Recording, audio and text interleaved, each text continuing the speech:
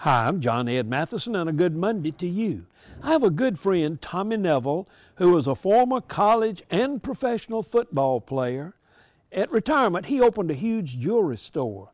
It has often been my go-to place for presents. I read about a jeweler who sold a customer some stones. There was one that had no beauty. When the jeweler placed it in his hand and held it tightly, he opened his hand to reveal that the stone glowed like a rainbow. He explained, "This is an opal. It's a sympathetic jewel. It needs only to be gripped with a human hand to bring out its beauty."